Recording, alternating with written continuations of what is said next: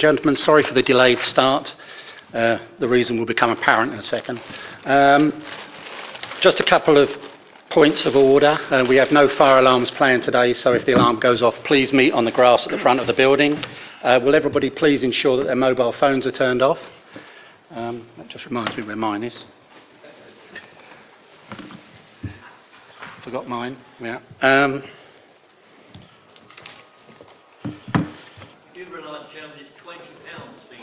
Yes. Yes, at least £20, yeah, okay. Apologies for absence. I have an apology from Howard Riles, who is skiing. Apart from that, we're a full house. Declarations of interest?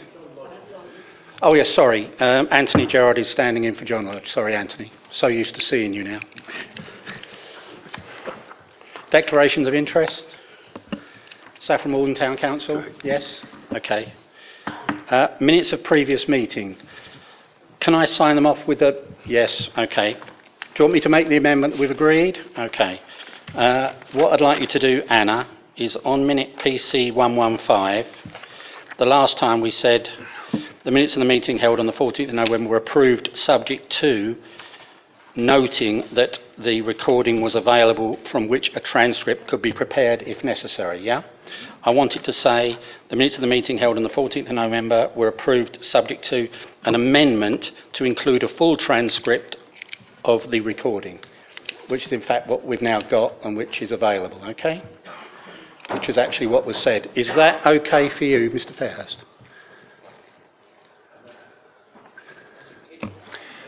Thank you, Mr. Chairman. Okay, Anna? Yeah? And with that, I can sign off the rest of the minutes. Yes, everybody? No?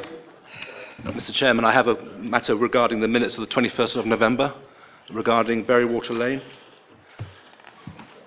The last paragraph on page 5 is not quite accurate. Bear with me. Sure. Those aren't the minutes. That's the meeting before, isn't it?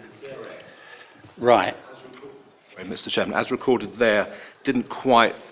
I would ask if the officers could check the recording, but I think what you actually said was that there had been problems over the past with applications in Newport, particularly with Berrywater Lane and White Ditch Lane, and I think there was a request for a cumulative impact assessment. I believe, I'm not sure, but I believe you agreed that that was a good idea, and I'd like that to be recorded. But if the audio could be listened to and just checked, that would be great. Okay. Anna, can you make a note of that? And we'll look back and, if necessary, make the necessary amendment or bring it before you to make sure it's correct. Thank you very much. Councillor Freeman. Yes, thank you, Chairman. Page 6, the 4th paragraph down of the minute concerning the land east of Thaxted Road. It's stated that although each application should be determined on its own merits, an important highways mitigation measure could only be delivered if both applications are granted. Now, that is a fact, but I feel we have not dealt with what is a very serious situation, because we've always had drilled into us that every application must be considered in isolation on its own merits, and we've complied and conformed to that meticulously. Now, with respect to these two applications that were considered at the last meeting, neither one would stand alone by virtue of air pollution. And the only reason why the two of them together do stand alone, which is odd, of course it suggests if you add 1 plus 1 together, you end up with 1 or something like this.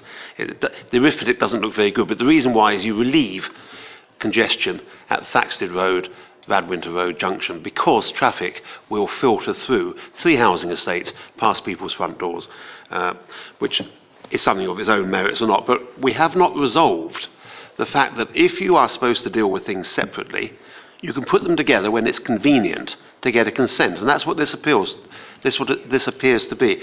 Now, the very important thing, which is also drilled into us all the time by fellow councillors and by officers, is that public confidence in the system is vitally important. We have that drilled into us all the time, public confidence in the planning process. And what it looks like from the outside here, and it will be said, and will be said many times, I'm sure, is that they've got to be dealt with on their own except when it's convenient to put them together to get the result that maybe some people are after. And we do have examples of that elsewhere. We have Ferrywater Lane in Newport and the developments up there. They're all dealt with individually as piecemeal, and the result is you end up in a place where you really should not be, arguably. And I think we need to resolve this and have a method of dealing with applications where two of them or more have to be tandem together. At the moment, there is no guidance on this matter. Councillor Chambers. Mr. Chairman, I wasn't going to butt in on this, but I would like to ask you, or I'd like to ask Mrs. Smith through you, that I think that was a question was asked about the actually putting the two applications not necessarily together. They were discussed separately, but then voted on separately as well. But there was a particular reason why these two applications were put together. Is that right, Mrs. Smith? That's correct, Councillor Chambers. The situation is that the SIL regulations which govern matters that can be included within a Section 106 agreement require, among other things, that the matters that can be included within a Section 106 agreement be proportionate to the development in question. In the case of these developments, the mitigation in the form of the spine road would have been disproportionate on each individual application. However, if the two were granted under separate consents, then in aggregate each development could contribute to that mitigation, and pro rata it was proportionate. Thank you. Thank you, Mrs. Smith. Councillor Gerard. Sorry, if I can just offer maybe perhaps we could ask Councillor Lemon to bring this into the scrutiny that we discussed last night of major applications, and possibly he could bring it up in that remit. I think it's fair enough to say it is a major application, so if it's broad enough, then that can be looked at. I mean, we've had a discussion before this meeting, Councillor Freeman, about this, and we also said that basically I don't think the public would thank us for not applying common sense when we've got two sites together and a road goes through them both. To look at those individually just doesn't stack up in my mind, and my understanding of it was that it was my discretion to a certain extent to take it in the form we did. So I will be taking it a little bit further anyway, but your point is noted, okay? Any other points before I move on? Okay, I'm going to move on with UTT 182478, full application. Madeline Jones to take us through. Thank you, Maddie. Thank you, Chair. This application is the site where members visited this morning following it being deferred from the last planning meeting in December. The site is outside development limits within 100 metres of the Flitch Way and is a brownfield site located between the Stortford Road and the Flitch Way in Little Camford. The proposal is for demolition of the existing residential property, which is this located here, and the office building behind, and their replacement with an office building, cycle store, bin stores and associated hard and soft landscaping. To the east and west of the site is agricultural land. This slide shows that there is a listed building here, Grade 2 listed building here, Strood Hall, opposite the site, and along the bottom here is the Flitch Way, which is a local wildlife site. This shows the existing office building on the site, which has a width of 32.8 metres and is 14.65 metres in depth. It has a flat roof and is 5.5 metres in height, and it is 87 metres from the Flitch Way. And here's some photos of the existing building That's the dwelling at the front of the site, and that's the existing building. And it's of poor construction. That is the listed building opposite the site.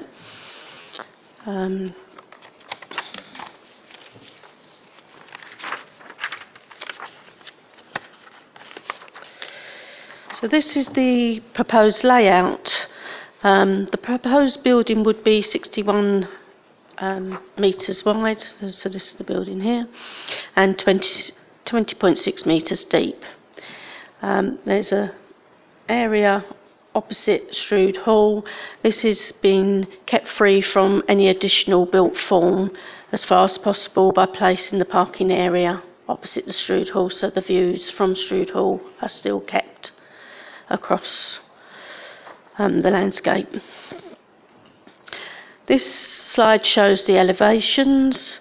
Members asked the height of the building. It is 9.3 metres from here to here, but the bulk of the roof is 8 metres high.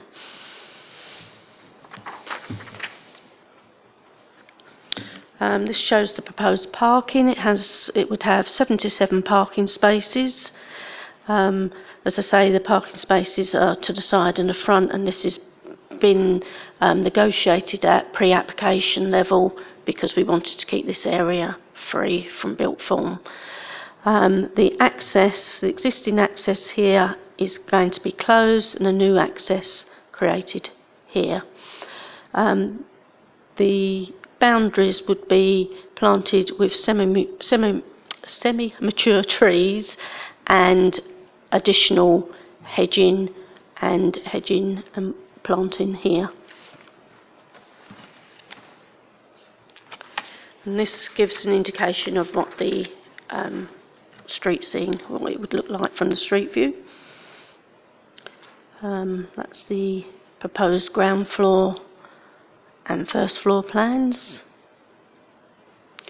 There's going to be a bin store and cycle store either end of the building. And this just shows more about the access. The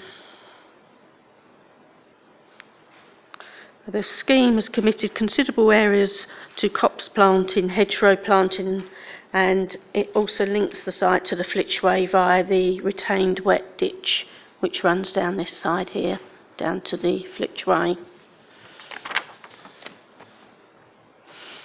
The applicant has submitted a landscape and visual impact assessment and an ecological impact assessment. The northern boundary hedgerow will be removed and replaced to accommodate a new access point. The replacement boundary hedgerow will be longer and more diverse to result in a net gain of priority habitat. The site is predominantly brownfield. The council has a known shortage of commercial accommodation across the district, and particularly in the south of the district. This application will help towards alleviating this issue. Subject to a condition requiring that all ecological mitigation enhancement measures shall be carried out in accordance with the ecological impact assessment, the proposal would comply with policy Gen 7. The proposal is recommended for approval. Thank you, Madeline. We have one speaker, the agent, Mr. Paul Calder. Paul, again, my apologies for the delay last time. Thank you, Chair. I will keep this short, and I'd just like to reassure members that when we were commissioned to look at the development of this site, the starting point of it was that landscaping, and to assess the landscape character of the area. In light of this, we undertook a landscape visual impact assessment because we felt that was the starting point to any location of any new proposed development to replace that of the existing. In light of that, members will see from the application that there is significant additional landscape proposed as part of this. There's replacement and enhancement of the existing landscape features also.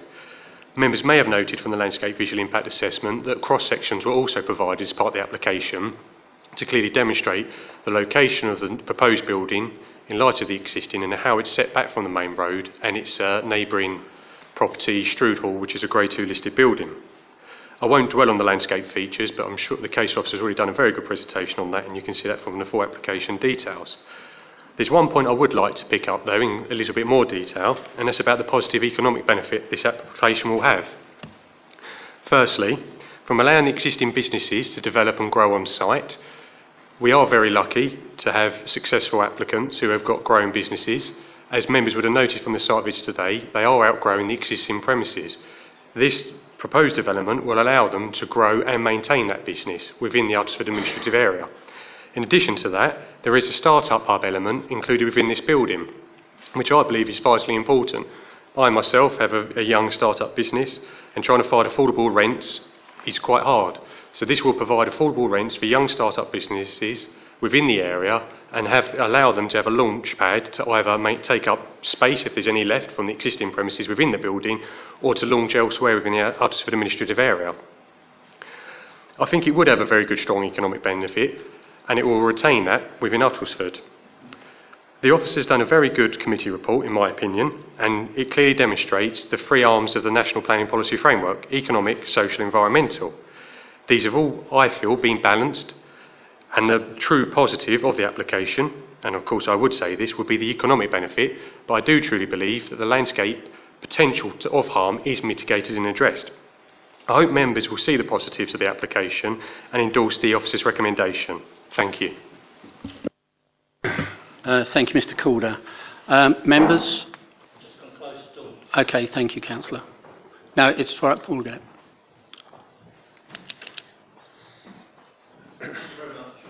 Thank you. Councillor Wells and then Councillor Gerard and Councillor Fairhurst. Okay. We spoke this morning about the size. I just wondered if the officer could just reconfirm the actual size as compared to the old one. Right, the width of the existing is 32.8 metres, and the existing of the proposed would be 61 metres. The depth of the existing is 14.65, and the proposed is 20.6. The height of the existing, as it's got a flat roof, is only 5.5 metres. The height of the proposed, as I said, to these gable ends, it will be 9.3 metres. To the rest of the roof is 8 metres. The volume, gross volume, was 560 square metres, and the proposed is 2,322 square metres. I understand it now. Okay. Is that enough for you, Councillor Wells? Yes, it was the volume that I was interested in, so yes, that's fine, thank you. I think one of the things that's a little bit misleading here, and I've only just twigged it, is that basically the figures we were given this morning, which was sort of 500 square foot up to, or 500 square metres up to 2,500 square metres, it's because we've got a second floor going through. So it's basically, the footprint is sort of 2.5 times the original, and if you add the second floor in, you've got 5 times the original, and that's where it's coming from. So it's a little bit misleading. So just for clarity, Councillor Gerard and then Councillor Fairhurst. Thank you, Mr. Chairman. Mr. Jones, thank you for clarifying those figures that Councillor Wells has asked for. What we have, so basically the comments that the Parish Council have made, which is that it is essentially as the scale of the new versus the old, is ballpark 5 times. Now, obviously we're double the width, we're deeper, we're certainly much higher, and the volume is much greater. Now, in principle, I have no problem with this application in principle. I think it's good that we're looking at a brownfield site. It's good that we're encouraging employment, looking for ways that businesses can expand and improve.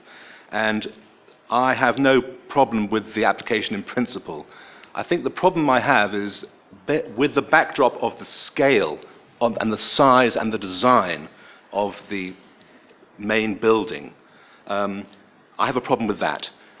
If we didn't have the Flitch Way nearby, if we didn't have a listed building across the road, I would probably say it's fine because it's, it stands alone, it doesn't impact anybody. But actually, I think that a better designed building, maybe one that was less, bulky, maybe lower. It just seems just too big for that location, particularly with Flitchway and the listed building. So, as I said, in principle I have no problem, but I do believe it is just too bulky and the scale is just too large. Councillor Fairhurst. Thank you, Mr. Chairman. On the positives, I think we do agree that improved business facilities is always good. We want to encourage that. Economically, it's good. I think we probably all agreed that the site itself is pretty ugly.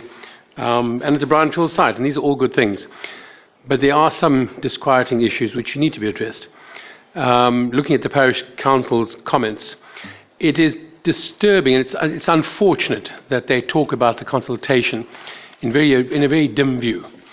I think that it's essential that applicants do consult with people.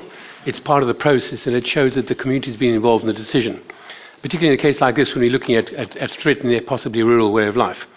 And I'd like to think that there's more diligence and more attention is paid to how we are consulted with, and that the veracity of that consultation is clear before we look at these processes. The second thing that worries me a little bit more is that we as a planning committee are the stewards, are the guardians of the way of life, of the historic legacies of our environment. And we don't pretend to be conservation officers. We don't know the ins and outs of the details of it, and we used to be very well served by a conservation officer who's no longer with us. And I don't see a conservation report on this issue. Now, it's not in a conservation area, but it is in a rural area, and there's the Flitchway. And I'm going to get very difficult about the Flitchway because it seems to be quite an important part, integral part of our district. And I think when it comes to the Flitch and when it comes to listed buildings across the way, I think it's a massive gap in the application that I can't see a conservation officer of some repute saying, look, I've looked at this and I believe that it's okay. So that's a gap for me, a really big gap. The third question is the disproportionate nature of the scale. We did ask at the meeting today, when we go to the sites to meet them, it's to get a better understanding of the real world situation. You can look at things on a screen as much as you like, but you go there and see it, we can see how ugly it is, we can see the circumstances are, and these are all helpful. But we specifically asked for an overlay to get an idea of the how ugly or how imposing the creature will be. We discussed a landscape, which is wonderful. But I still can't get my head around just how serious that impact will be on that process. And it makes making a decision like this very difficult. On balance, we're saying it's business and it's ugly and it's brownfield. On the other side, we're saying conservation is dodgy at best. I can't get a handle on the disproportionate scale of the process, and I'm minded to propose to reject on the basis, or defer at the very least, until I can get a better understanding of it. I'm not in a position to make a decision on the scale or on the conservation issues, and these are two quite critical processes when we're dealing with this site. So at the very best, I'd probably go for deferment, but I'm not proposing it quite yet.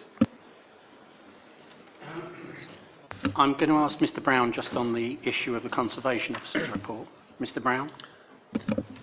I hear what you say, and you've got the, obviously, in terms of how you want to weigh conservation. But if you look at page 24 to pages 24 and 25, basically, where the case officer has run through the impact on the adjacent setting list of buildings, she has considered it. Do you want to come in? Yeah. Yeah. Good. Unfortunately, the applicant has submitted cross-sections of the site and they didn't get loaded onto the site. Is it okay for me to show, please? Because they will give you a better indication of what's here. Did you have it? Hang on. You've got it all right. I'm looking at it. I know the site well. So that is the Flitchway. This is the office building that's going up, and this is Stalkford Road. So that's a cross-section there. And then you've got Shrewd Hill here, the road, parking in front, and then the building. So I don't know if that helps you visualise better. Mr. Chairman, I thank you for that. It certainly gives you some indication. But we're not an amateur organisation. This is on the hoof, so to speak. I'm not a conservation officer. I don't have the skill, particularly from a single sheet of paper, to draw a conclusion. So thanks very much. It looks pretty damn imposing to me. But again, I'll say I don't pretend to any skill in the trade. On the basis of that alone, I would say if we don't do anything better than that, I would propose to defer. Can I just park that for the moment, just while we finish everybody else's comments? Councillor Chambers. Thank you, Mr. Chairman. First of all, I didn't visit the site this morning. I do know the site reasonably well. In fact, better, I should think, than most people in this room. But what I'd like to say, Mr. Chairman, is that it's always very difficult when you've got listed buildings and you've got things like Flitchway, and it makes it very difficult. But first of all, one thing we mustn't forget is it's a brownfield site. Now, if it's a brownfield site, within reason, they are going to get permission. If they don't get it from us, they're going to get it from somewhere else. Now, if you could just have a look at, if you don't mind, Mr. John, if we could just have a look at the picture of the site as it is now. That one will do, but not that one. Keep going. That one of those will do. Now, that's what I call an awful building next to a listed building. That is typical, I don't know, 60s, 70s or something, stick something up, and that would be totally out of keeping. Now, if you've got a photograph of what is being proposed, if it is like that, and it should be, because that's what they're putting forward, then surely it's much better to have something like that than it is to have an atrocity that was there before. Now, what you've got to be very careful of is that in the future you'll be looking at different brownfield sites and whether they need expanding and what have you. But is it not better to have something like that that doesn't look, in my humble opinion, out of the way with the listed building, because it's the same, it's the dark brick and what have you, than it is to refuse it? It would probably get up on appeal, but that's not what I'm getting at. What I'm getting at is you could have somebody coming along with another application that in actual fact was much worse than the one you've got before you.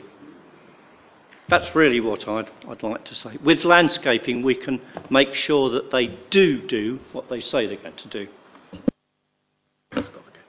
I'm going to go Mr. Brown, then Councillor Lachlan, then Councillor Freeman. Yeah. Picking up I think it was the first or the second half of Councillor Fairhurst's question about the absence of conservation officer's comment. We do need to consider the impact of the proposal upon the adjacent listed buildings. And I think everyone's doing each other a disservice here. You don't necessarily need a conservation officer in order to do that. You have an experienced planning officer who's judged that. And to be honest, you're an experienced planning committee now, so you have been out on site and you are able to judge whether or not that's the impact. It's a combination of impact on the adjacent listed buildings and also the impact on the countryside as well is what you need. You do not necessarily need a conservation officer in this case to consider. We would have erred had we not considered the impact on the listed buildings, but I think the case officer's discussion fronted by very much that the applicant has put in a heritage statement. Now, I know members will always say that's going to be skewed in a certain way to be positive towards the application, but it has to consider, the heritage statement needs to consider how the matter has been designed to accord with nearby listed buildings. And officers are satisfied we do not necessarily need the conservation officer's input into it. Members can take a contrary view. That is why we feel we've had a complete consideration of that particular point. Councillor Lachlan. Thank you. Well, I've listened to everything that's been said. It is a brownfield site. Excuse me, I'm going to cough. It's ugly. It's horrible. It does nothing for the area. The Economic Development Officer says that from an economic growth perspective, we are fully in support of this application. He says it's a good location and likely to have a strong demand from start-up and early-stage businesses. And I also noticed that 15 neighbouring properties, and I imagine some of those would have been in the conservation area, only 4 replied, and only 2 of those were against. 2 of them were actually in favour of this development, probably because they think it's the best that they're going to get, and they're fed up probably of living with what's there now. And I think that we would do a disservice if we were to vote against this in the hope that something better will come along. It may not, but do we want to take a chance? If it goes to appeal, it may well win at appeal. So I think I will be voting for this. Councillor Freeman. Yes, thank you, Chairman.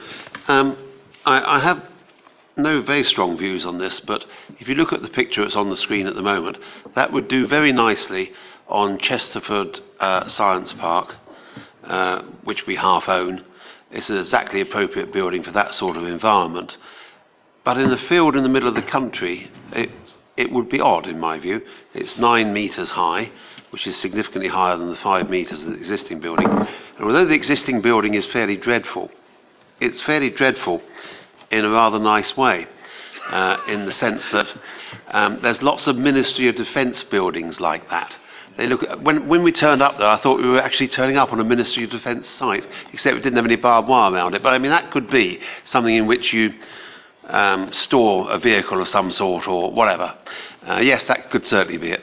And I'm also mindful, Chairman, that we turned down an application for a depot very close to this. Actually, it was on the edge of the Flitch Way, so it was different in some respects. But that, I seem to recall, was very high. It's about 14 metres, was it? Something like this? It was surprisingly high. But it was a very similar sort of, it was a blocky building, fairly modern materials. In terms of the materials and the treatment, anybody can do that, as it were. So, okay, it does look approximately like the listed building across the way. But I am concerned about the size of it, and it is in the middle of nowhere. You've got to get in a car and drive to go anywhere. Okay, there's a bus stop 700 metres away. It's quite a long way when it's raining. And, you know, buses are few and far between. So, on balance, I feel that this is too big a building for that site. I don't have a problem with it. The philosophy I find fine. You know, it's a commercial building already, let's have another one. But I think this is just trying to go too far. Councillor Loughlin. Thank you. Sorry, I'm a little bit surprised, Councillor Freeman. You've just said each application on its merits, and now you're saying this will be fine in Chesterford Research Park. We're not judging Chesterford Research Park. We're judging this application, and we should be doing that on its merits. And I'm judging it on its merits. Hopefully, we won't be taking our personal opinions in whether it's the Ministry of Defence, the RAF, or the SS, whatever. This is what it is. Councillor Hicks and then Councillor Fairhurst. Thank you, Chairman. I'd just like to support the views expressed by Councillor Chambers and Councillor Loughlin that this is a brownfield site. It's a building that's replacing one which is a bit of an eyesore. It's like an old shed in the country, and that's how it's grown. We permitted business to take place there, and if you allow a business activity, you expect that if it's a successful business, it's going to grow, and that seems to be what's happening here. And so a larger building is required. And having visited the site this morning, I cannot see how it can possibly impinge upon the views of the listed building the other side of the main road. There is certainly sufficient distance to make one not affect the other, in my view, in general aspect. And I'm sure there are many worse buildings than this proposed building along the boundary of the Flitch Way, along its length, and there are other commercial buildings at various parts which would be far worse than this one, which appears to me to be quite an attractive design. So I would support this. Councillor Fairhurst. Thank you, Mr. Chairman. I think this is rather an amusing or interesting debate, because I think we all agree on half the issue. We actually all agree that it's ugly. We all agree the business is good, and you all agree that it's a brownfield site. Hooray. So we've all agreed that, and we've all discussed that, and we've all agreed. So we found consensus on that. What we haven't even discussed, though, is the other side of the equation. You see, let's assume that those three characters are all agreed upon. It's an ugly site, its business is good, and brownfield sites are good to work on, so we'll agree on that process. So let's bung the Eiffel Tower in the space. That seems a bit absurd, and we'll have a question from Loughlin, because you shouldn't put Eiffel Towers on the space. I'm looking at different applications. It does matter what we put there. Those three things are important. Yes, business is great, and brownfield sites are great, and it's already ugly. Those I agree, we concede that. But it also does matter what we replace it with. And if it's simply say, well, it's so damn ugly, we'll put a ship there, we know we're not doing our job. What we've got to say instead is what we're putting there that is an improvement and, more importantly, is appropriate to this committee. And then we've got to ask ourselves the same old questions. The one question I've asked already, and we are not competent to discuss this, is what impact it has directly on a listed building across the road and the Flitch Way. We can say we discuss it, we can say we know everything about it, we don't. And in the past we've said at this committee we have huge confidence and trust in our conservation officers to get it done. We were told on the bus that we can outsource this, and I'd implore us all to do that so we can move with a bit of confidence about what we replace it with. And the second issue which has been raised in our evidence is disproportionate scale. And what we said today was we can't really see the scale. In fact, we discussed on the bus the cubic meters and the footprint, and we were even as recently as the beginning of this meeting, we were told that in fact the footprint wasn't quite 3 times or 5 times, actually 2.5 times, because we don't know. And if we had an overlay, I could have an assessment of what it's going to look like in its place. We don't have that overlay. But what I'm saying is, and I'm not saying reject it, I'm saying I've got the first half right, we all agree on that. But on the second half we could move with confidence if we're better informed. That's not rocket science. We agree on the first 3 points. What we don't agree on, what I don't agree on, is I do not believe the conservation officer's opinion. I'm not confident that we're making that decision. And once it's done, it's done. And everyone walking on the Flitch Way for the next 250,000 years is going to say, good job, guys. That huge monstrosity is exactly what we wanted. And the second is, its disproportionate scale is an issue. So conservation and disproportionate scale, I believe, are sufficient at least to warrant deferment. And I, again, once more, move for that. Well, I said I'd park that. Does anybody else want to have a say before I butt in? No? All good? Yes, Councillor Wells first. Could I just clarify what we are deferring for? We're not deferring anything yet. What we are going to vote on, what was the purpose of the deferral? I will come back to him on that in a minute, okay? Let's finish the debate and then I'll take his motion, okay? Okay. Taking your point that it's an ugly building that exists, it has an economic use, but it is a brownfield site. Therefore, it is incumbent upon us now with government legislation to utilise brownfield sites to the maximum. We know from the Essex County Council reports that we have a shortage of small business uses. We know that as you go further down Takeley Road, there are other small business uses not dissimilar to this, and also as you go in towards Stansted. So there is a huge demand in this area for smaller units. On the other side of it, you're saying that we're not, or use the word competent enough to decide on the conservation issues. I'm afraid I'm with Mr Hicks on this. I think we can see where the listed buildings are. I think we can therefore judge the impact of this building on that building. I think we can also judge where the Flitch Way is and the impact that this may have on that. I mean, would people prefer to look at the back of this building or the back of the existing building? I think I'd probably prefer to look at the back of the new one, personally. We turned down the application for the depot because they were trying to build 14-metre high industrial units 4 metres away from the Flitch Way. That is a completely different animal to what you've got in front of you today. And if you looked at the long sections, which I take your point, would be very nice if they were up on the screen, point noted, I, in balance, think that we are capable of deciding on the conservation merits. Do I think this is an improvement? Yes, I do. Do I think it could have been a little bit smaller? Yes, it could. Would I have liked to have seen it with a flat roof? Yes, I would have done. And that would have reduced the mass a little bit. But that doesn't mean that we should sit here as architects as such. That's not our role. Our role is to decide whether it should have a planning permission as such, based on what is in front of us.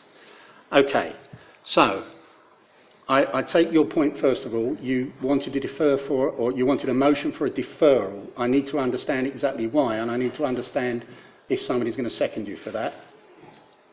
The terms are simple. One is disproportionate scale, and whether the building itself is appropriate. Well, that's not a reason for a deferral. It's overdevelopment. It's huge. Sorry, Chairman. You mean for a refusal?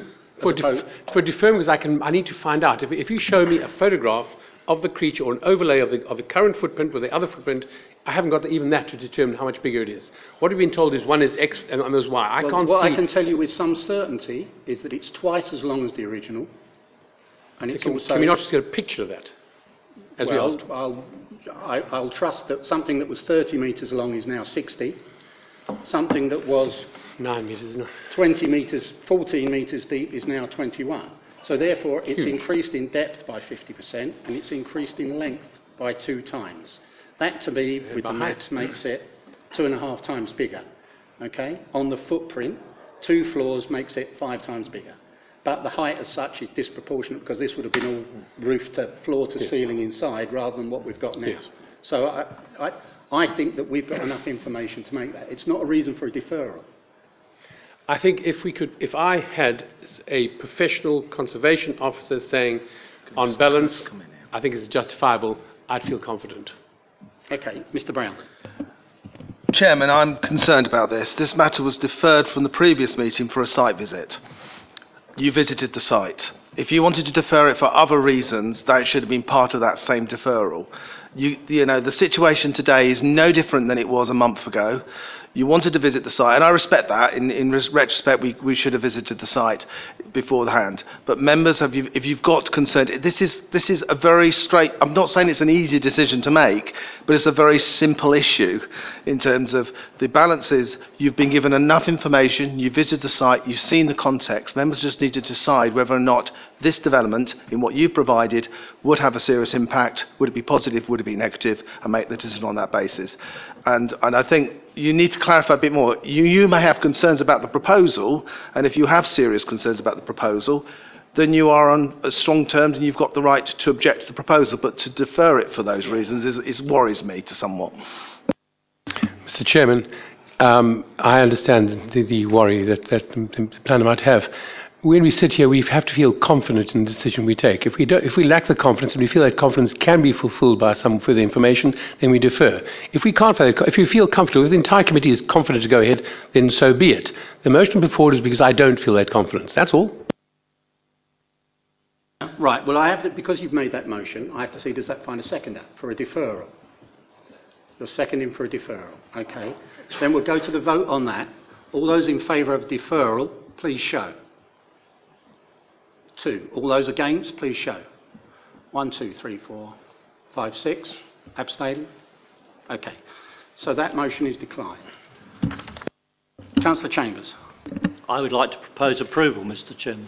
Okay. Does that find a seconder? Councillor Hicks. Seconded, Chairman. Okay. We have a proposer and a seconder for an approval. Can I have a show of hands, please? All those in favour? 1, 2, 3, 4, 5, 6. Those against? 1. Abstaining? 2. Okay. That motion is carried. Thank you very much indeed.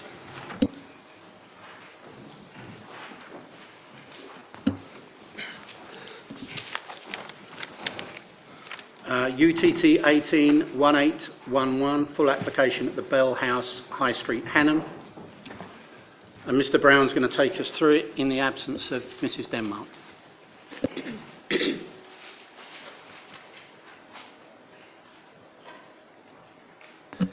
Thank you, Chairman. Yeah, I'll pick this up in the absence of Karen Denmark, who was going to pick it up on the absence of David Gibson. So, excuse me, whether I'm a little bit clunky in terms of the presentation.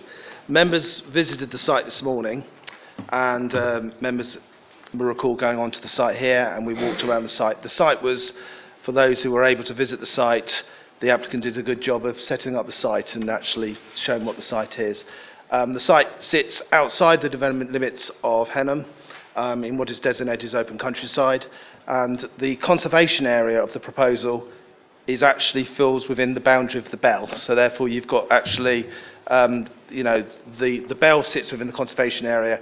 Basically the conservation area at that point follows the development limit boundary. So once you're outside the development limits, you're also outside the conservation area as well. The proposal is for a new access to the site to serve 3 dwellings towards the rear, including a cart lodge there. The proposal also includes a domestic extension. We have a problem, having read the report. The report itself that's been presented to us does not include any reference to the domestic extension, which worries me substantially. The report does not refer to policy H8, which is where we should be considering, and this is where I'm picking up Councillor Fairhurst's point from the previous one, in that there has been no discussion in terms of the impact of the extension upon the conservation area. We could argue till the cows come home whether or not these 3 dwellings in this location have an impact on the conservation area. I'm not even going to argue that the extension has an impact on the conservation area. That discussion hasn't happened. So I would suggest that moving forward in this proposal, it would not be safe to make a decision. Bearing in mind this application has been deferred once, it's the Chairman's discretion. I would seriously suggest that we allow the public speakers to speak and then members can make a discussion, because obviously we've got two parts of the same proposal here. Members consider the proposal for the housing, and if they feel that that is sufficient to move forward, I would be unsafe on that because we can't consider that. So members can make that, but it's worth taking the discussion a little step further. But and then we can pick up the discussion. But that's the Chairman's discretion. So my advice is to allow the public speakers to run with this, and then pick it up after the public speakers to see where we go. I'm going to come to members and say, is everybody happy with that? I'm generally happy with that. Everybody's come yet again, so I want to let this run, okay? Okay, common sense, yeah. Did you hear that, Mr. Fairhurst? Common sense, yeah. On that point, please proceed, Mr. Brown. Well, so I know we can now the public speakers. That was it, was it? That was it. Yeah. Well, I could go through members because Yep, okay. It was so substantial. Members have seen the elevations. Okay, well, we've done the site visit. I'll take the speakers in order. We have 4 speakers, and I'll start with Councillor Lees.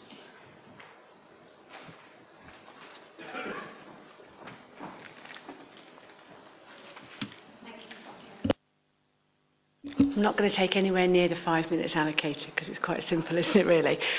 One of the things, of course, as I've said many a time when I come to a meeting, is how delighted I am that local government still has a planning committee, that it can give an alternative point to officers' views. And I will always advocate that's important, as I'm sure you are.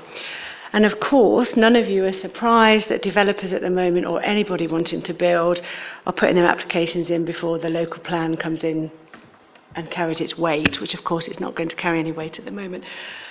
Henham Parish Council particularly have asked me to call this in for 2 reasons. One is, well, more reasons, but the main one is they do feel that they've had their fair share.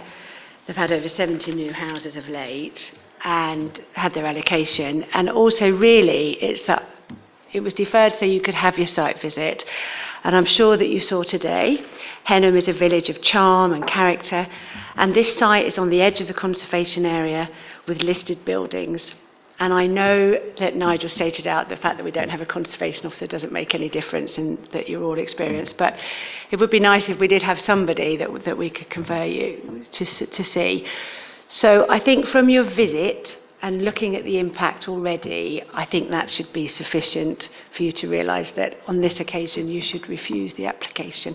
Thank you. That was under 2 minutes. Thank you, Councillor Lees. Martin Ward.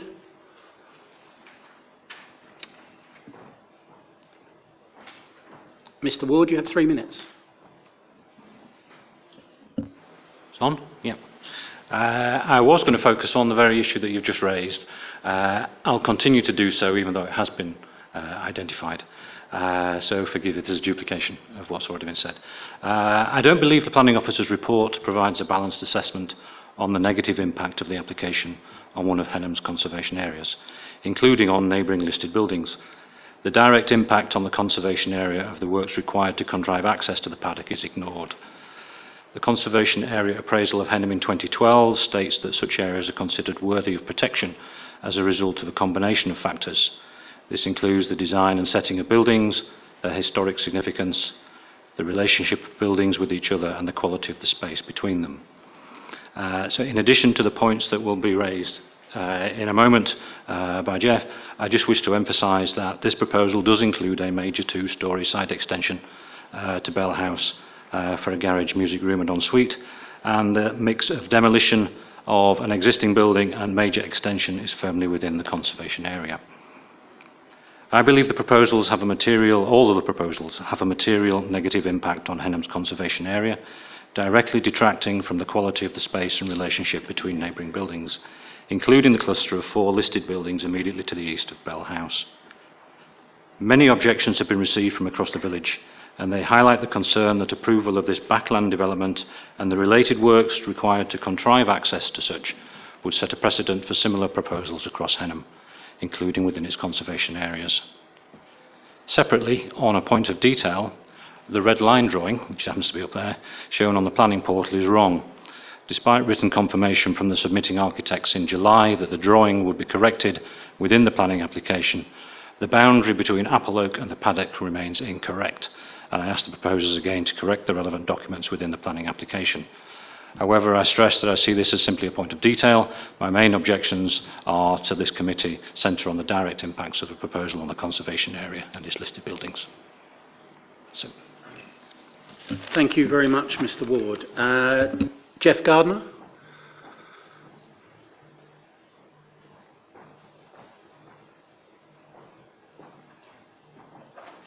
Jeff, and again, my apologies from the deferral last time and the time spent. Chairman, if I may, I'm going to just pick up a few points that I made last time. I know there's since been a site visit, which obviously is the right thing to do. But then separately, I want to address this deferral extension issue, which has arisen only today. Having regard to the fact this is our second visit, we frankly wouldn't want a third if it can be resolved. And I'm sure you may feel the same. So if you don't mind, I'll deal with that at the end. So clearly, a few points only from what I said before, that the parish council's objections include the fact that it's contrary to the pre-submission local plan, and in other cases, some weight has been attached to that. The emerging local plan has identified housing need in the district, it's allocated sites. Henham has already taken a great number of new housing. Clearly, this is not one of the allocated sites, so we think that is an objection to it. Then I pick up a few points in the officer's report, which I mentioned before, but I'll say again, that the paragraph 11.3 mentions MPF paragraph 80, and let me say again that doesn't, if you look at it, doesn't apply to housing, so no weight can be given to that. Paragraph 11.7 mentions the 5-year housing land supply, but it doesn't really apply the test of does the impact of this on the conservation area, listed buildings and so on, represent significant and demonstrable impacts which overweigh that housing land supply issue. I think that's an important point. The economic benefits are very small indeed, mainly to do with the construction, recognising that most of the people living here will be travelling by car out, and that's mentioned in the report. It claims, paragraph 11.11 claims it's well screened on the edge of the village. There's nothing in the policy which actually supports those criteria. It says the policy S7 only be permitted if it protects or enhances the character of the countryside or needs to be there. No claim is made that this is what it is actually doing, and I don't think any such claim could be made. In 11.6, we get onto the conservation area listed buildings. I said before, and we've picked it up in an earlier application this morning, you don't have any expert views. I think you recognise that that's a difficulty, but here we're not dealing with a building in the I think somebody said the middle of nowhere. We're here dealing with a site which is on the edge of the conservation area, close to listed buildings. I think you need some professional advice. If members have seen the site, they may well have formed their own view on that. And then the last point is that the impact, the proper balance is, do these 3 extra houses versus the countryside protection plan-led system impact on conservation area, do they have enough benefit to outweigh those impacts? I've mentioned before, and I'll mention again, the policies I think which are applicable to, if you wish to reviews it, and that's S7, and in the emerging plan SP10 they say much the same thing. It's outside the settlement boundaries, which is H3, and the emerging plan SP9, and the impact on the conservation of listed buildings ENV1, ENV2, emerging plan, EN2 and EN4. With your permission, I'll now address the situation we're in with the lack of mention of the extension. Clearly, this is our second visit here, and very enjoyable it is. But you will appreciate that we would like to get this out of the way, as I'm sure you would. It seems to me that if members decide to refuse this, if they've now looked at the site, tried to imagine the impact on the conservation, listed buildings and so on, and they are minded to refuse it, the fact that the extension isn't mentioned, or we haven't dealt with it either, quite frankly, is something that could be added to reasons for refusal, even at this stage. Certainly something, if it went to appeal, could easily be accommodated within the appeal process.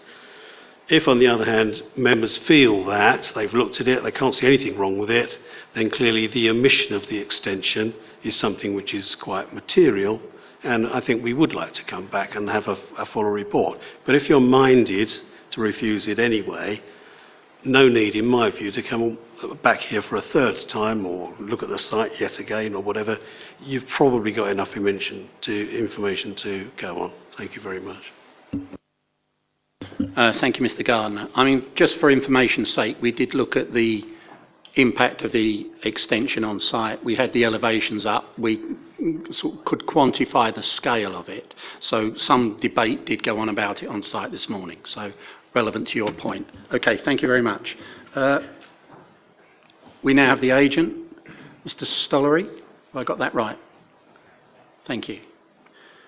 Mr. Stollery, in total you have 11 minutes if you need it. Thank you, Chairman. Hopefully I won't need those. Just to correct on a couple of the points that have just been made, the red line issue has been dealt with as far as we're concerned. I don't know whether there's still an error on the website, but that has been corrected from correspondence, I think, between ourselves. And also, just to make it clear that the extension's clearly outlined in the application itself. It's not a fault of the application, just to make that clear. I'm the applicant's architect. I also represent the owners of the site. The proposed 3 new dwellings on the paddock land at the rear of Bell House follow a pattern of small clusters of residential development behind the established frontage plots within the conservation area, and these include Highfields, which you looked at this morning, over the hedgerows, Hall Close, the Chase, and the Robin and Ivan houses. The proposed dwellings reflect the character and pattern of the recent precedents within the village and follow the typical spacing and grain of the surrounding detached properties. The proposal has been designed as a sensitive development which respects its setting between the conservation area and the open countryside, and the house designs reflect the local Essex vernacular. As noted at this morning's meeting, the paddock sits outside the conservation area, and ENV1 obviously refers to development inside the conservation area, so is not relevant in my opinion. It's 65 metres back from the high street, and it cannot be seen from here due to the existing houses and the landscaping, which ensures that the setting of the conservation area and the neighbouring listed buildings remain unaffected from the public realm. Indeed, there was some verbal advice between the conservation officer and both the planning officer who did the pre-app and the planning officer who wrote the report, and that verbal advice stated that the proposals would not have an adverse effect on the setting of the conservation area or the neighbouring listed buildings. The site is currently well enclosed by established hedgerows, which we intend to retain. There are also mature trees along its boundaries, and many of the neighbouring properties do not currently have clear views of the site from within their properties due to the existing vegetation, as well as the distances that their properties are set back from their own rear boundaries. The proposed dwellings have been carefully positioned to minimise any possibility of overlooking, with significant distances of at least 25 metres, but typically over 40 metres to neighbouring buildings. And there is an image that shows that, which was looked at this morning's meeting. I think one of your slides shows that. Given that the privacy is achieved by the distances between the proposed and existing properties, it follows that overshadowing and overbearing are not a concern. Careful consideration has been given to the form and scale of the proposed dwellings, and with particular care taken to make sure that the ridge heights are comparable to the closest 2-storey dwellings. As already been mentioned, the paddock site sits outside the village development limits, but as Uttleford's cannot currently demonstrate their housing supply, the proposal should be judged against the NPPF with a presumption in favour of sustainable development. 3 new houses will make a small but positive contribution to the housing supply, and the village is clearly considered a sustainable location due to several recent developments in the village being approved during the last 5 years. In summary, the proposals do not cause any adverse effects to the existing ecology. The proposed dwellings are designed to be in keeping with the local vernacular using traditional materials. Overlooking has been mitigated by the positioning of the dwellings on the site. The proposals utilise an existing access which minimises any impact on the conservation area. The setting of the listed buildings remains unaffected, and the proposals contribute 3 new houses in a sustainable location. The pre-app response clearly stated that development on the site would have no significant impact on the countryside, and the case officer's report agrees, stating that there would be very little impact on the character of the area given the backdrop of the existing dwellings and the screening already afforded to the site. We do not believe that any of the adverse impacts of this proposal can significantly or demonstrably outweigh the benefits of the proposal, and that the Planning Officer's recommendation for approval should be supported. Thank you very much, Mr. Stollery. Councillor Chambers, very quick off the mark. Thank you, Mr. Chairman. And Councillor Fairhurst after you. Okay. Mr. Chairman, if I'm right and I've read it properly, I was the one that actually put forward a site visit here. Now, I did have serious concerns about this, and indeed, of course, with the extension on the house, makes it even worse, to my humble opinion. Now, I've lived in a small village or a hamlet all my life. We have some of the most beautiful scenery, certainly in Essex, but probably on a countrywide basis. If we as a planning committee and as a council are going to start building on backland development in small villages, because that's what it is, then we are going to spoil the small villages that, as had been said here, has already provided 70 houses. I think it's not right and proper that we should be looking at 3 houses with all the reasons that have been put forward, but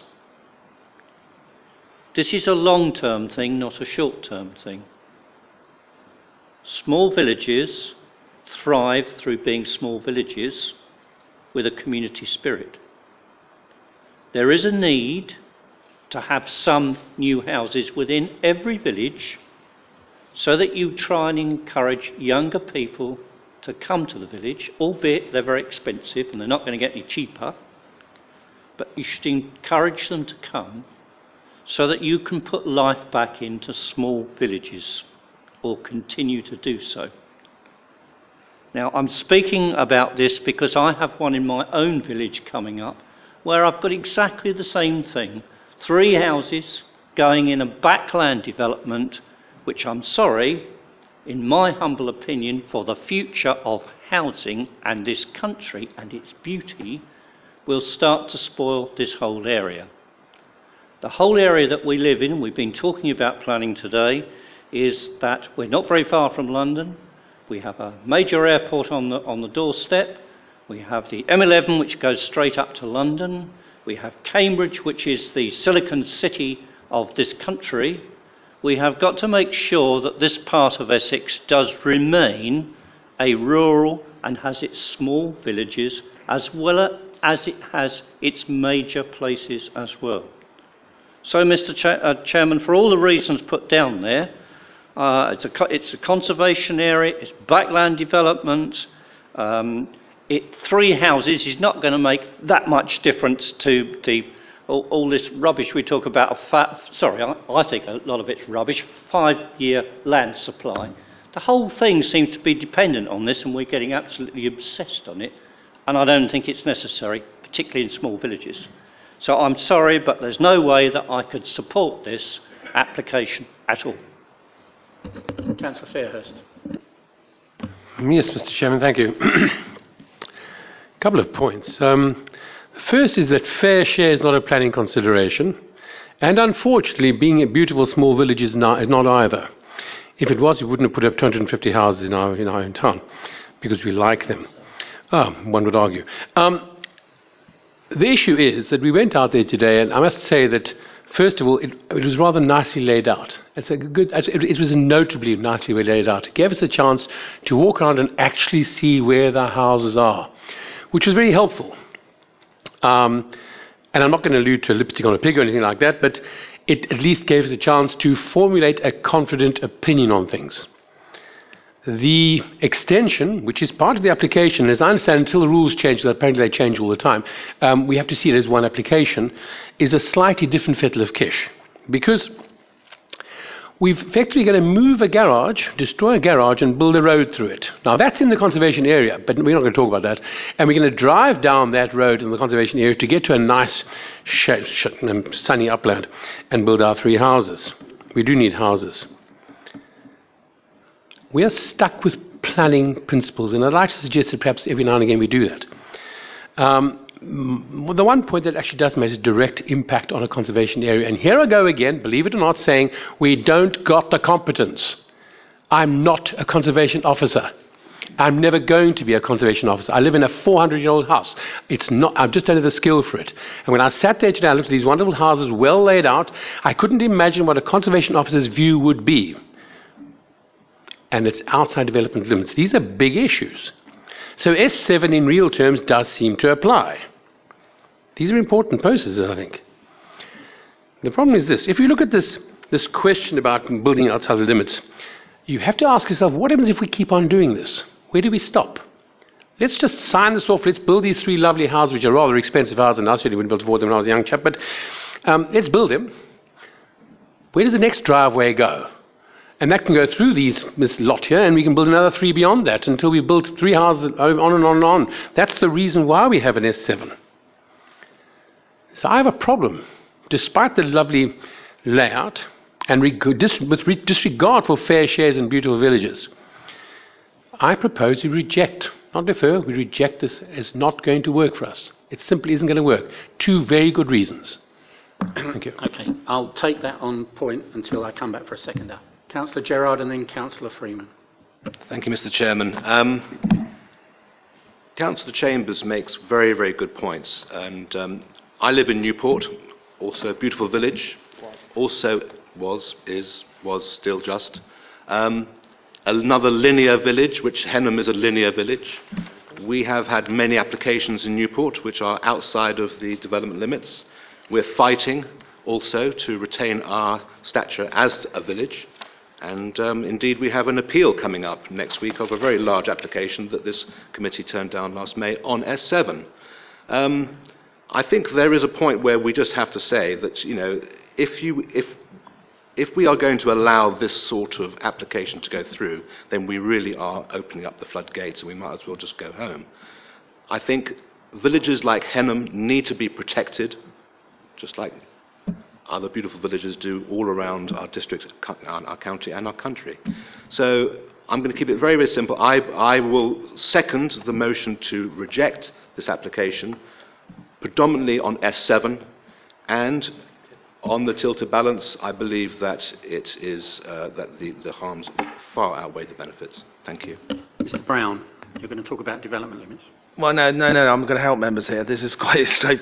First of all, to give members a comfort, to pick up Mr. Gardner, and I'm glad that members started debating, because I wasn't going to say anything after Mr. Gardner. I didn't want you to refuse it, just to get it out of the way, to quote. But I think I agree with Mr. Gardner that you were quite in your rights to refuse permission. If you were moving positive towards it, I'll still be encouraging you to do that, but I'll go, hang on, hold back. I'm getting the feel from this.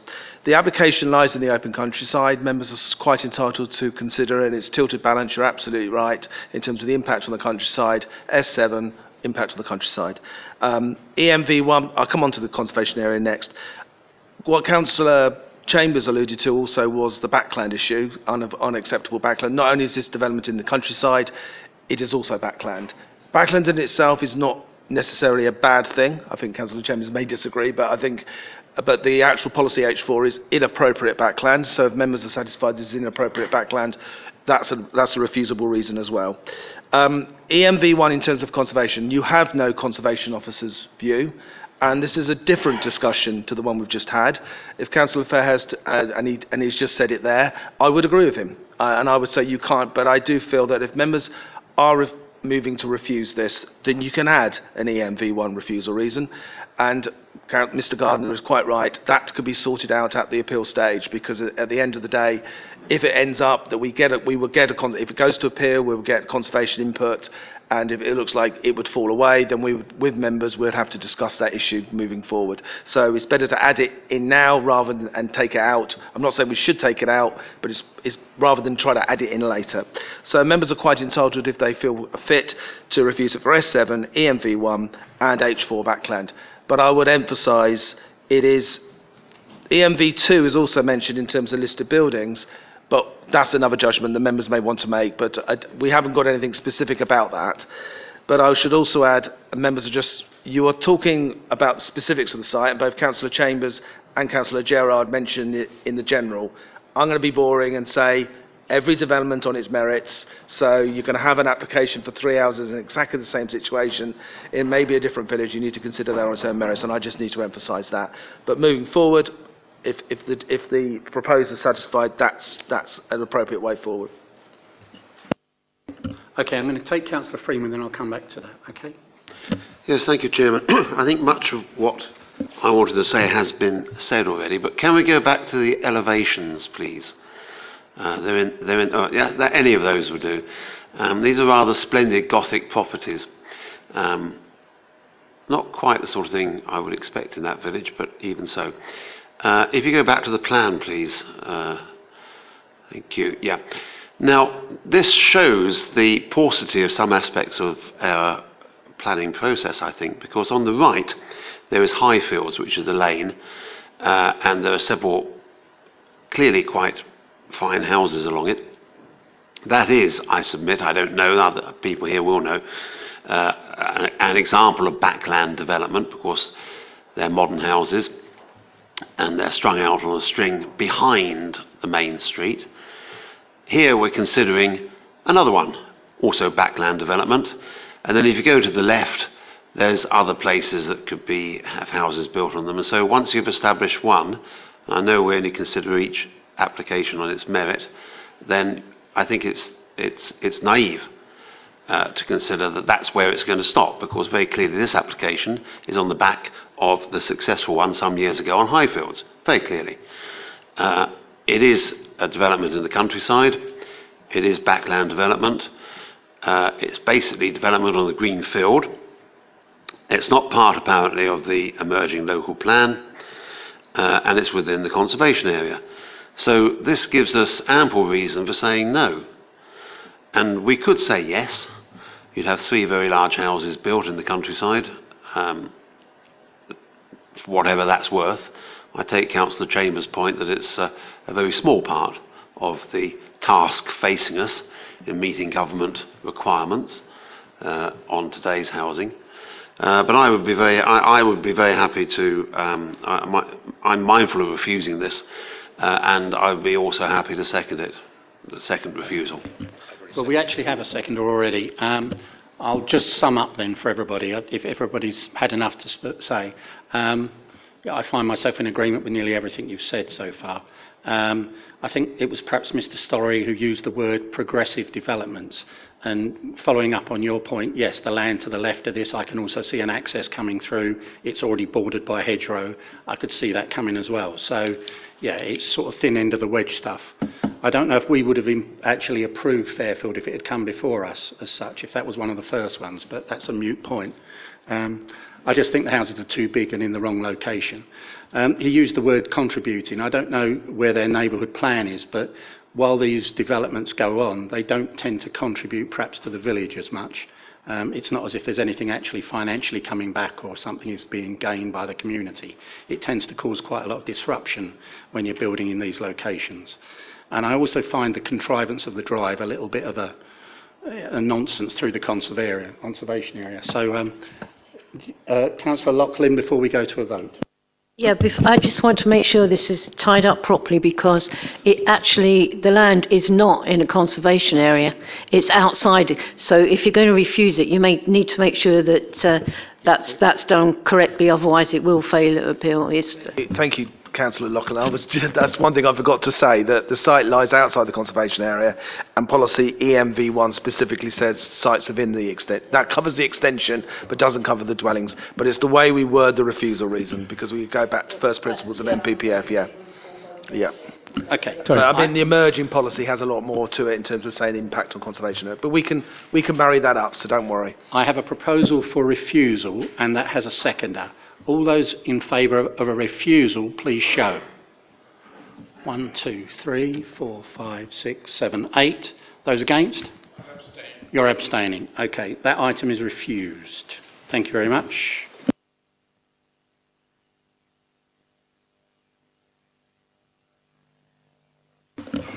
UTT 182917, land north of Dunmow Road, Takeley. Mrs Jones to take us through it.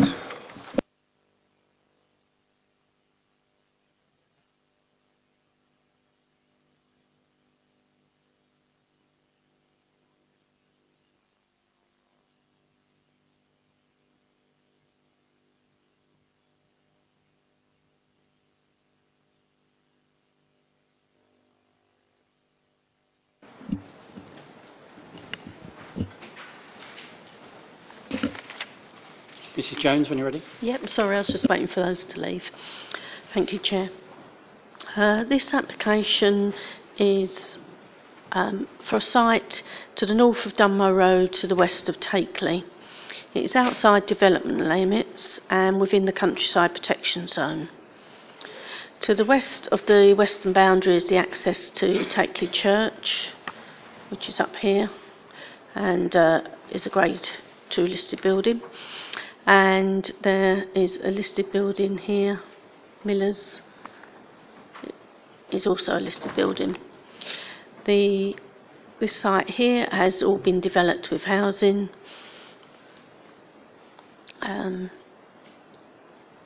The western, southern and northern boundaries of the site are all tree lined. The site has been cleared and work commenced on the development allowed on appeal for 7 dwellings under planning application UTT 152454. Oops, sorry. This is an extant permission for the site that was allowed on appeal for 7 dwellings. The proposal is to erect 8 dwellings on the site with associated garaging and landscaping.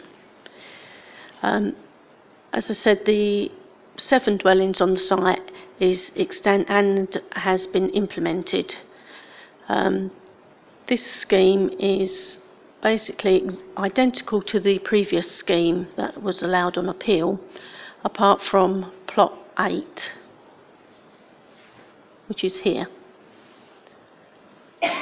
On the previous scheme, that plot 8 was for a cart lodge.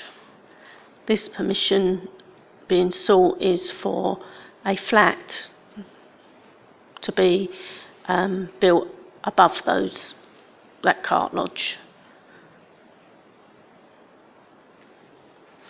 It would be a 2-bedroom flat that would be created.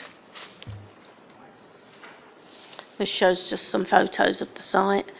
There was a site next to it that had planning permission in 2014 that has been built. And that just shows some pictures of the site.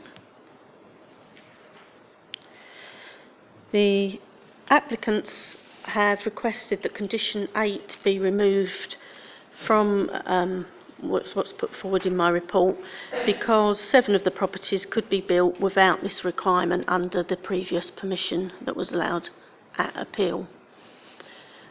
And they're happy for the 1 extra dwelling to be subject to that condition, but not the other 7 dwellings.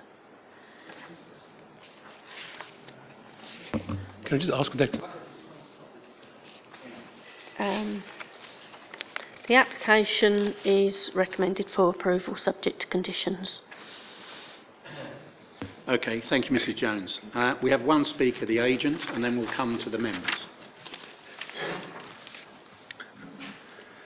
Mr Wilshire, you have 5 minutes. I'll try not to take too much of your time this afternoon.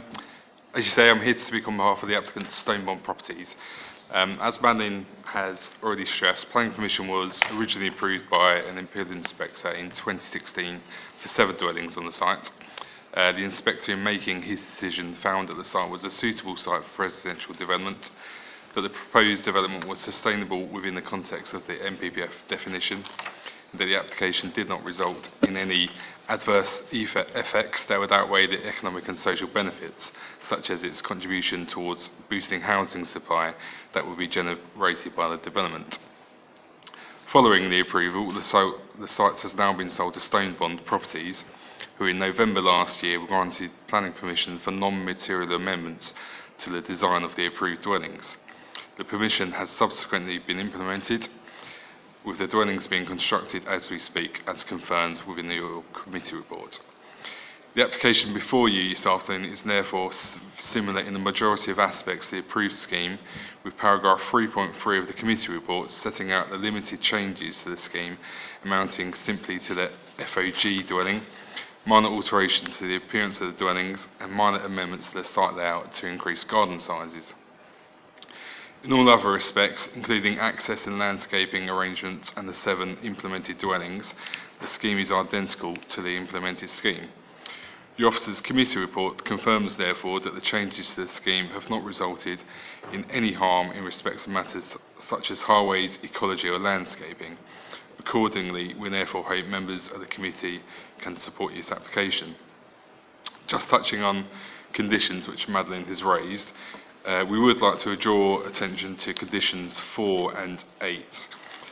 With respect to condition 4, a construction management plan was submitted with a now implemented scheme for 7 dwellings, and therefore the erection of the additional FOG dwelling, plot 8, will be carried out fully in accordance with that plan. We therefore question whether the condition is required, and we would request that the condition be reworded such that it reads that the construction of the development should be carried out in accordance with drawing number, to avoid the unnecessary expense of the applicant having to submit an application to discharge details which the officers have already agreed to be acceptable. Then just touching on condition 8, which Madeline has already been raised, the implemented development is currently being built to lifetime home standards and not to category 2 standards, as there wasn't a similarly worded condition on the approved implemented scheme. For consistency, and as Madeline has touched on, we would request that this condition be removed so that the overall development is built in accordance with the correct set of conditions. Thank you for your time. Thank you, Mr Wilshire. Okay, members, over to you, and I think I'll start with Councillor Fairhurst and then Councillor Loughlin. My only comment is I'm completely confused. There are a couple of question marks, and I'll ask what that condition is that you wanted to remove, first of all, and secondly, it looks like you're building one more house.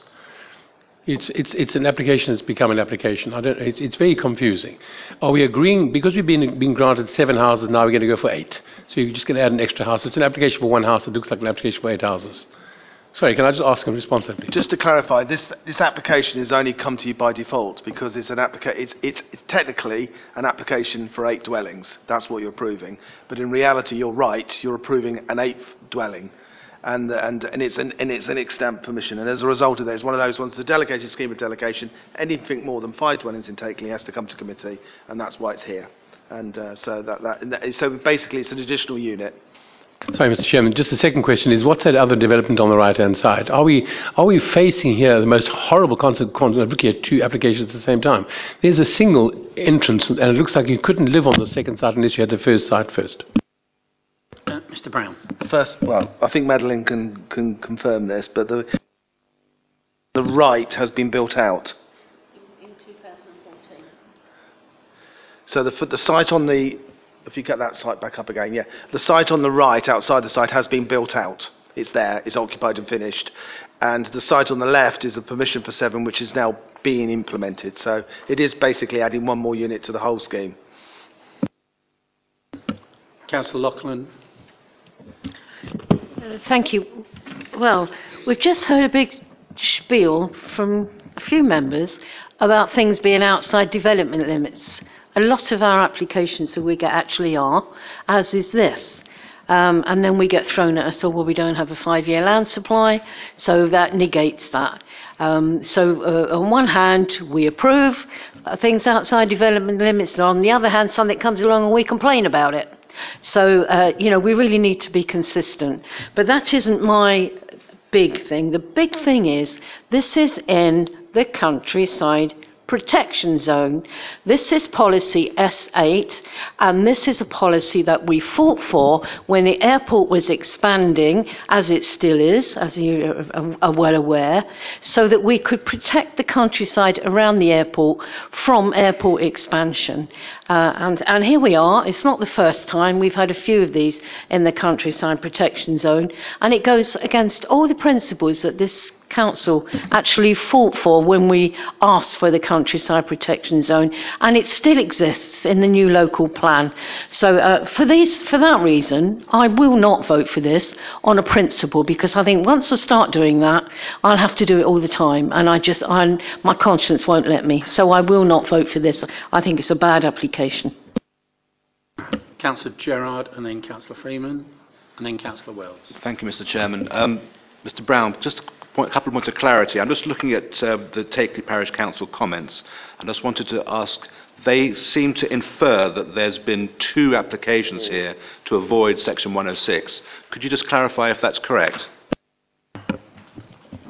No, is the answer to that question. What's happening, this was my original suspicions. Whenever I see developments like this, I always get quite suspicious that this is halving the pie and not paying the 106 payments. It is not the case. There is a considerable time difference between this one being approved. In fact, in allowing the recent appeal for the 7 that's coming out of the ground, that particular issue was considered by the planning inspector, and the planning inspector said there was a sufficient time period between the first, and they were originally, I don't know if they were originally 2 different owners. They are now current, but the first site, the time period between the first site being developed or being approved and the second site being allowed on appeal in 2016 was a considerable time. So the inspector considered you can't connect the 2 and say that they come up with affordable housing. I agree with the parish, but I think that argument has been run at appeal. Thank you for that. And secondly, their last issue regarding drainage. Again, this is a countryside protection zone. There is a potential issue on flooding. Could we have some clarity on whether or not that is also a material consideration for us? Just bear with him a second. I think it's... sorry, I know you hear this quite a lot in Newport. It's a lot about maintaining the existing drainage systems. So we have an existing drainage system which relies on ditches, and subject to those being maintained, the drainage system works. So I don't think we could refuse a matter on a drainage scheme, bearing in mind ironically on this scheme you have a development, a residential development, probably with adopted roads, proper drainage schemes, but it does rely on existing drainage schemes like ditches to be obviously maintained. And unfortunately, that is not within the gift of the applicant, that's in the gift of the responsible riparian owners. Thank you. Right, well, having had that information and clarity, I must say I'm inclined to agree with Councillor Lockley on this on a point of principle. There has been already substantial development here. It is within the countryside protection zone, and I don't, on matter of principle, think that it warrants an extra one, so I'm inclined to refuse this. All right, I'm going to take Councillor Freeman and then Councillor Wells. Thank you, Chairman. Perhaps you could have some clarification on condition 8, because you're asking for category 2 accessible and adaptable buildings, M4 subsection 2 of building regs. Now, I know these have changed because we've often been reminded that lifetime home standard is the new one, or is that the old one? The old one, right. I'm mindful of an application that came before us for a number of properties in Chesterford, Great Chesterford, and the consent was originally given in 2014. for an estate. And then the developer came back and said, well, I want to build some more. And we said, fine, but it has to be according to 2018 or 2017, I can't remember, regulations, not 2014. And that would have involved putting lifts into the properties, which was a very good thing. You could get away with it in 2014, they weren't required. But in going up an extra floor under current legislation, they are required. And that applies to this as well, I think. Can you show us a picture, please, of this cart store, which has turned into a... Yeah, okay. Oh, yes, it's got a little door on the side as well. Building a flat over some car park for somebody else's car seems to be an odd thing to do. It's a way to get an extra dwelling in, but I'm fundamentally opposed to it, and I think that it's 7 dwellings, and it's 7 dwellings, and that's it. You know, and a cart store if you've got a cart store there anyway. So I would be inclined to refuse this application, Chairman. Thank you. Councillor Wells. I've kind of read the answer to my question, so it really, it's not an extant appeal, is it? It's just a repeat of what was allowed on appeal next door. Yeah. Mr. Brown, just to clarify for you, Leslie. It's adding a dwelling to what was allowed on appeal, basically. That's what it's doing. Sorry. I'll just clarify my question then, that the site adjacent to it is the one that was allowed on appeal, is it not? No, the site adjacent was, and this is where Mike I come in with the CPZ issue. The site adjacent to it was approved by the council. I assume because of the size it probably came to planning committee and was approved. The site next door was refused, and that one was allowed on appeal. And in discussing the appeal, the inspector took out the affordable housing issue, but also dismissed the CPZ issue, bearing in mind what has happened next door. And so therefore we now have a whole site where the whole site was going to be developed out, and that's where I think the CPZ argument is possibly flown. Since then, obviously, we've now done as part of the evidence base for the new local plan, the emerging local plan, the CPZ was reviewed. And so therefore the CPZ is fit for purpose. I pick up Councillor Loughlin's point. We did allow numbers of CPZ sites to go. This was one of those sites which was allowed to go partially by us and secondly by the inspector. I don't think the CPZ was the reasons for refusal, but that was considered as part of the appeal. So that one half of the site has been approved by the council. The other 7 dwellings on this site was allowed an appeal, and that has been implemented and is being implemented. So there's additional dwelling. So I would find it very difficult to run an argument over an additional dwelling because of CPZ reasons. I think even if that's a point of principle in terms of doing it, I think that's a very difficult argument to run. Okay. That was kind of my point then, surely, that if we are in that situation, we have got very little ground on which to refuse it. Yeah. I'll sort of have my bit now, if I may, before you come in. I think this is a no-brainer, really. We need lower-cost housing. We need affordable space. This is space on top of a garage. Utilise it. It's as simple as that. I don't see any reason. This now will be in character with the rest. I don't have an issue with somebody's car parking underneath it. It will be a 1-bed or 2-bed unit. We need these sort of units. These are affordable. So, for that reason, I shall be supporting it. Councillor Loughlin. Thank you. Well, I'm just wondering, because the countryside protection zone was, as Mr. Brown said, was reviewed and it's gone through in the local plan, if the inspector took no notice of it here, is he not going to take any notice of it in the local plan, or shall we get rid of it? No, as I say, the CPZ has been reviewed as part of the local plan, and that would have been 2016 when that happened.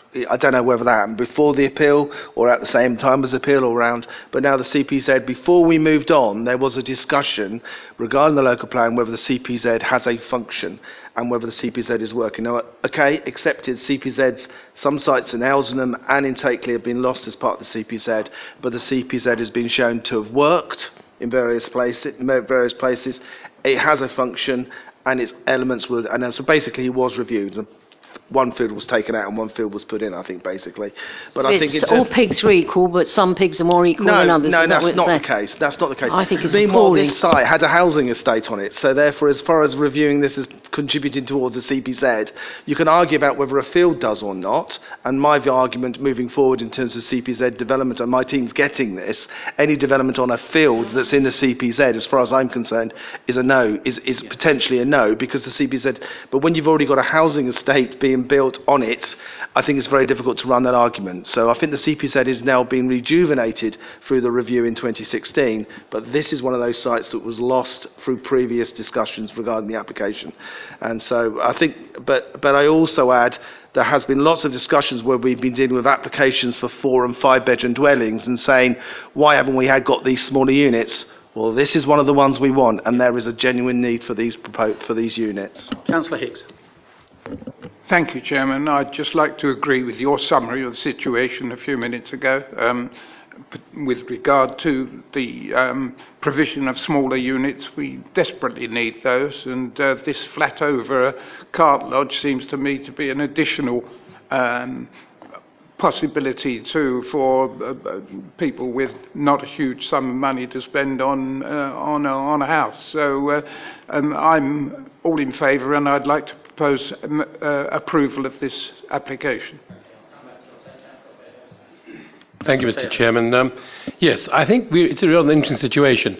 I wholeheartedly support Councillor Loughlin's position on the CPZ and the protection thereof, and clearly we were consistent with that when we rejected this and went to appeal.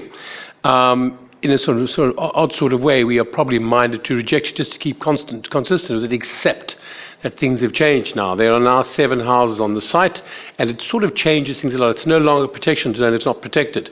However, there is a motion now ahead to approve it, and I don't think we've got much of a choice because they're building over a garage. There's no increased footprint or whatever. However, if we do that, the way this is worded, we're effectively approving a planning application for 8 dwellings, which isn't the case at all. It's a planning application for an extra dwelling, for an 8th dwelling. And I'd like to suggest that at the very least that if we do approve this process, we mark in red that this is an exceptional circumstance. We're not approving a house in the CPZ. We're approving an 8th house to an already approved 7 house in the CPZ, so it doesn't come back and bite us as being an exception to our process. It's quite important. As an 8th house, I could support this. As 8 houses, absolutely not. Completely agree with you. Okay. I have a proposer for an approval. Councillor Hicks, does that find a seconder? Councillor Lemon, happy to second. Okay.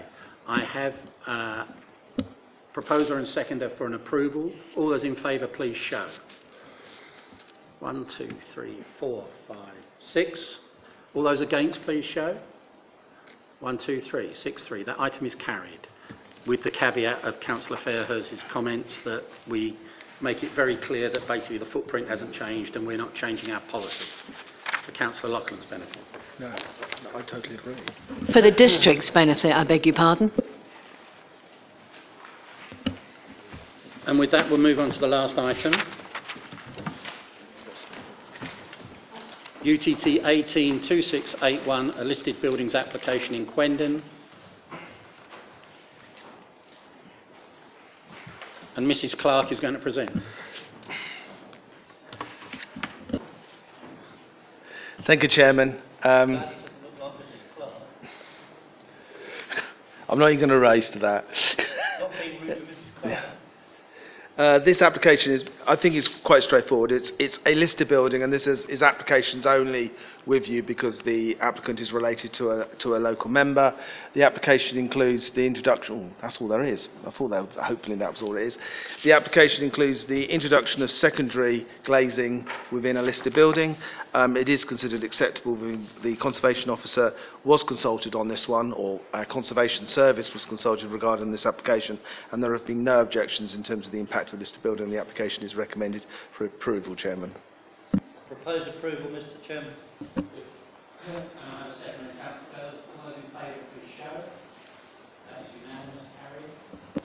Thank you very much for your efforts today. I'd also like to thank Councillor Fairhurst for his statements. A fiddle of Kish, which is probably the funniest thing I've ever heard, and lipstick on a pig.